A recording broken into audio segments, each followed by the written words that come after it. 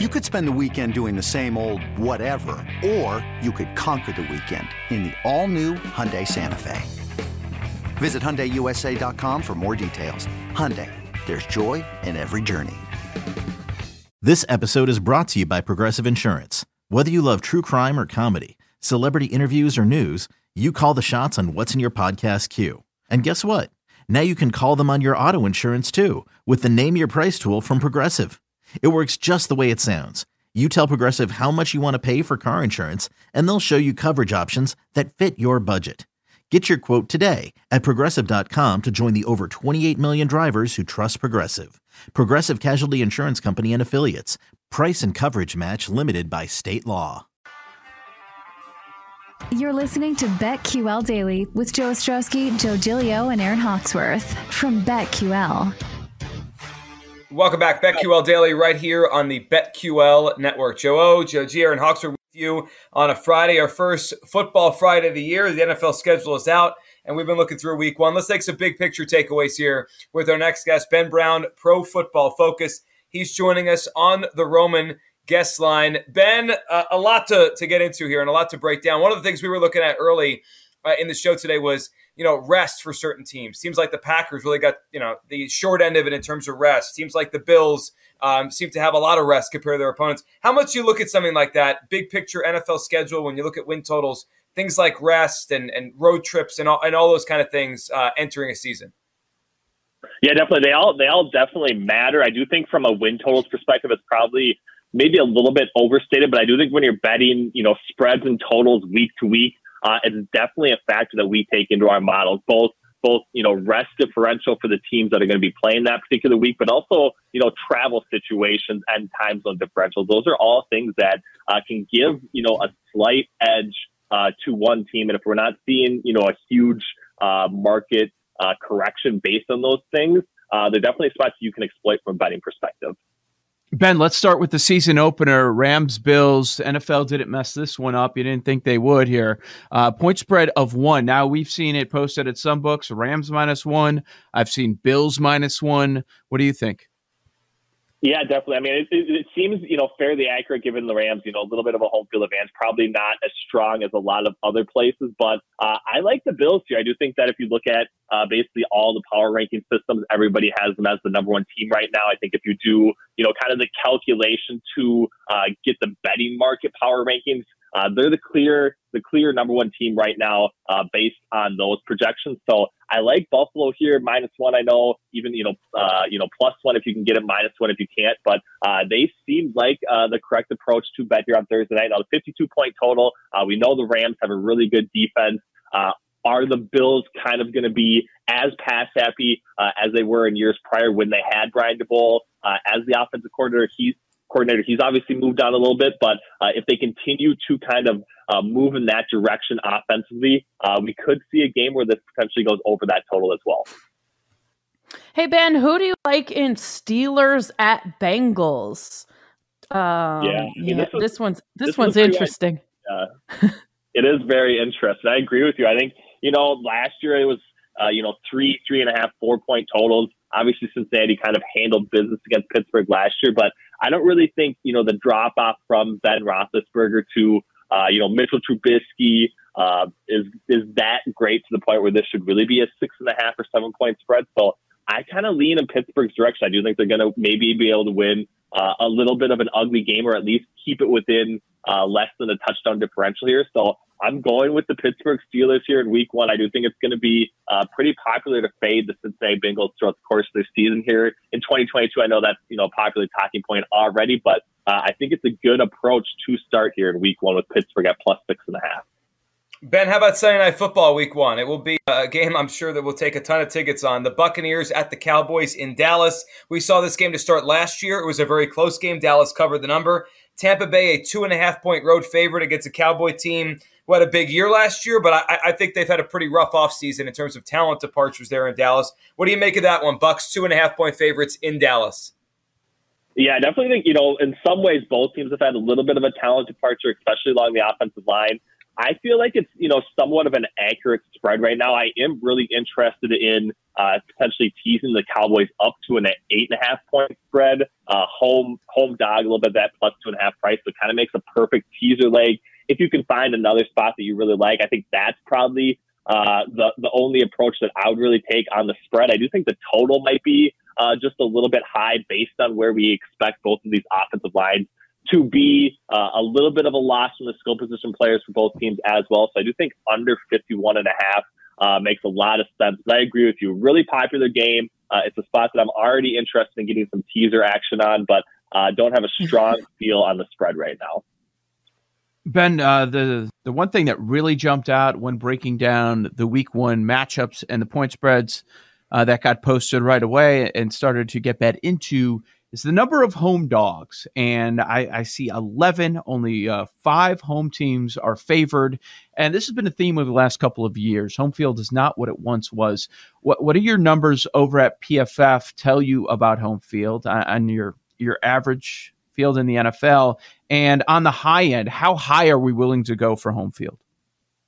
Yeah, definitely. So we have it right around like 1.65 spread points basically for home field advantage right now. And again, that's, league wide. And it actually has come back a little bit, right? I think in 2020 with the COVID situation, no fans have basically dropped to nothing whatsoever. And it kind of had maybe a little bit of a rebound last year. And I do think that we're going to probably kind of continue in that direction. So 1.65 as spread points is basically what we have baked into it. Now we do see a few teams potentially drift up a little bit. Seattle's been a spot that has definitely created more home field advantage than years prior. Philadelphia as well is a spot that, can get up into the 2-point spread points differential range a little bit. So those are, on the high end. And then I think, both Los Angeles teams don't really have a ton invested from a fan's perspective. So we probably have that closer to like a 1-point differential for home field advantage for both, the Rams and Chargers and those sorts of teams on the low end of the scale. So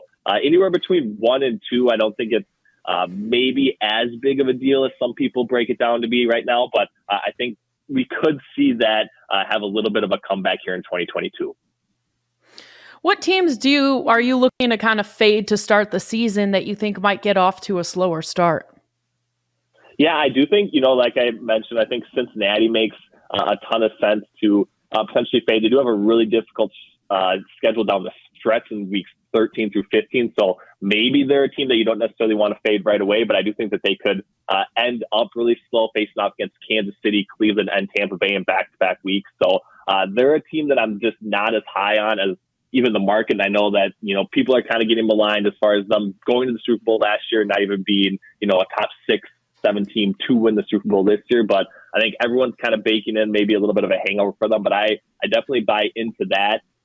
Outside of that, I think, Cleveland's going to have a really rough patch to start the season. Thankfully, their schedule kind of got pushed out a little way. So they do have a really difficult end of season schedule. So it'll be interesting to see how they start off. But they're a team that the betting market seems to be buying into right now. So they're definitely a fade from my perspective as well. And then San Francisco, I know, still haven't resolved the whole, quarterback situation with Jimmy Garoppolo, Trey Lance, who's going to be starting. I do think that if we see Trey Lance potentially starting early on, if they announce that, I do think that they're going to be a team that can probably be actively faded. Now, I don't really want to back them against the Bears. I don't really want to, play them against the Bears right now, not knowing that quarterback situation. But I think, a 6.5 point home dog for Chicago, even though the fact that they have, probably not improved whatsoever, especially at the offensive skill position players, I still think that the Bears should hopefully be able to cover that wide of a spread in week 1 at home. Ben, I'm curious your thoughts. And there's not many teams that change a lot between, the free agency. The draft doesn't usually move the market that much. I'm curious your thoughts on the Eagles. It feels like they're going to become a popular team this summer for bettors, whether it be the NFC East or bigger picture. I was just scrolling through their opening spreads over at DraftKings. I only saw them underdogs in 3 games. They were 9-8 last year. Obviously, added A.J. Brown and through the draft this year. What's your thought on the Eagles? They open up 4.5 point favorites week 1 against the Lions, but just big picture on the Eagles as we enter this season.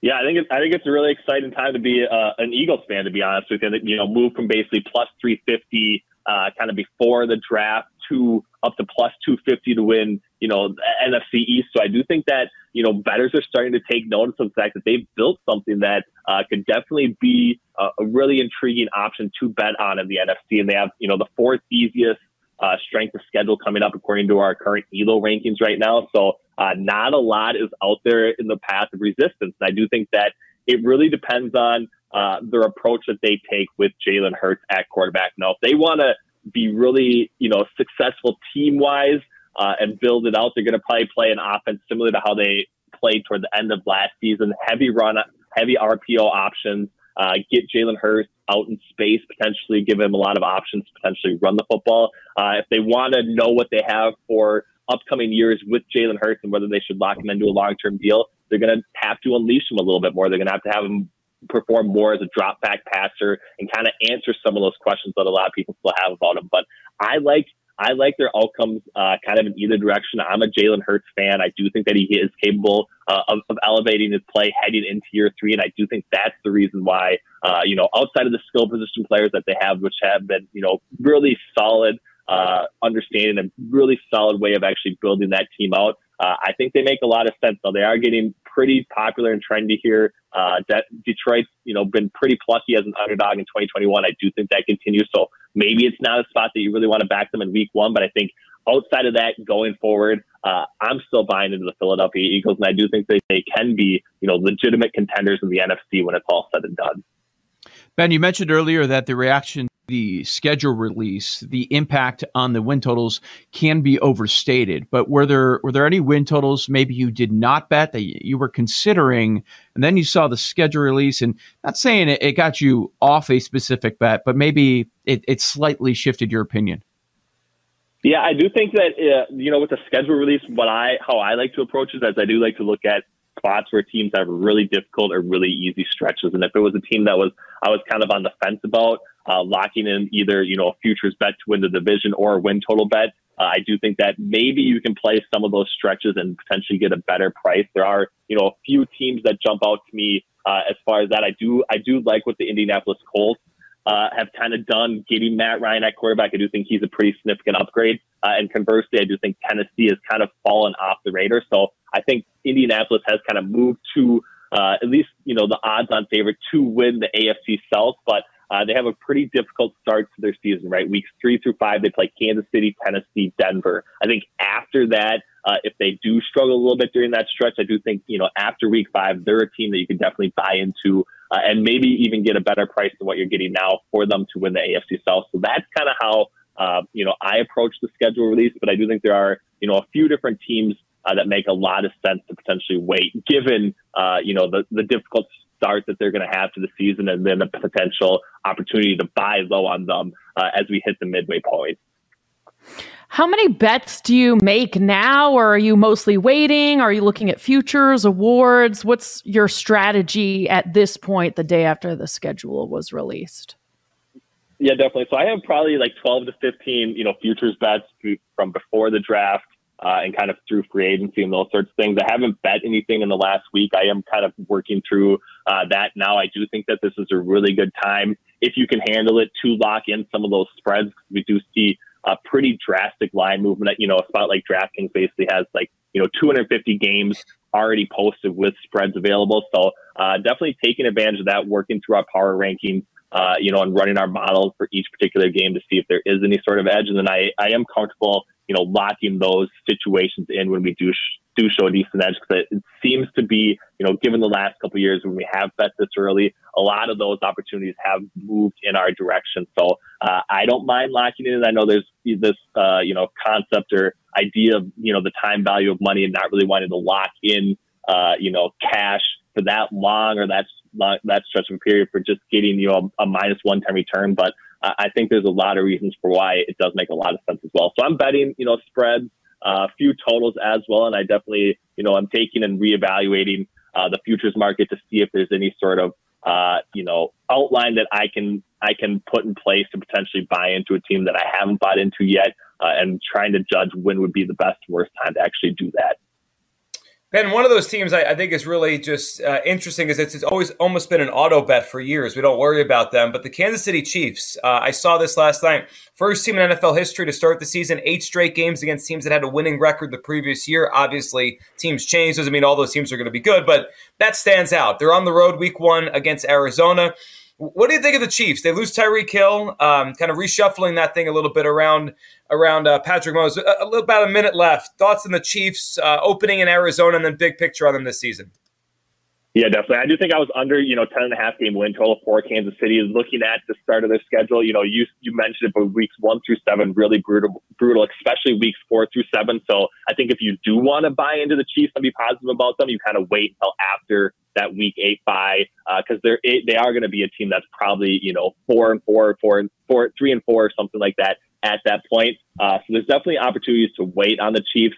If you want to fade them, now is the time. If you don't want to fade them, I would wait till, mid-season and actually get them after the bye. I think it's definitely the correct approach.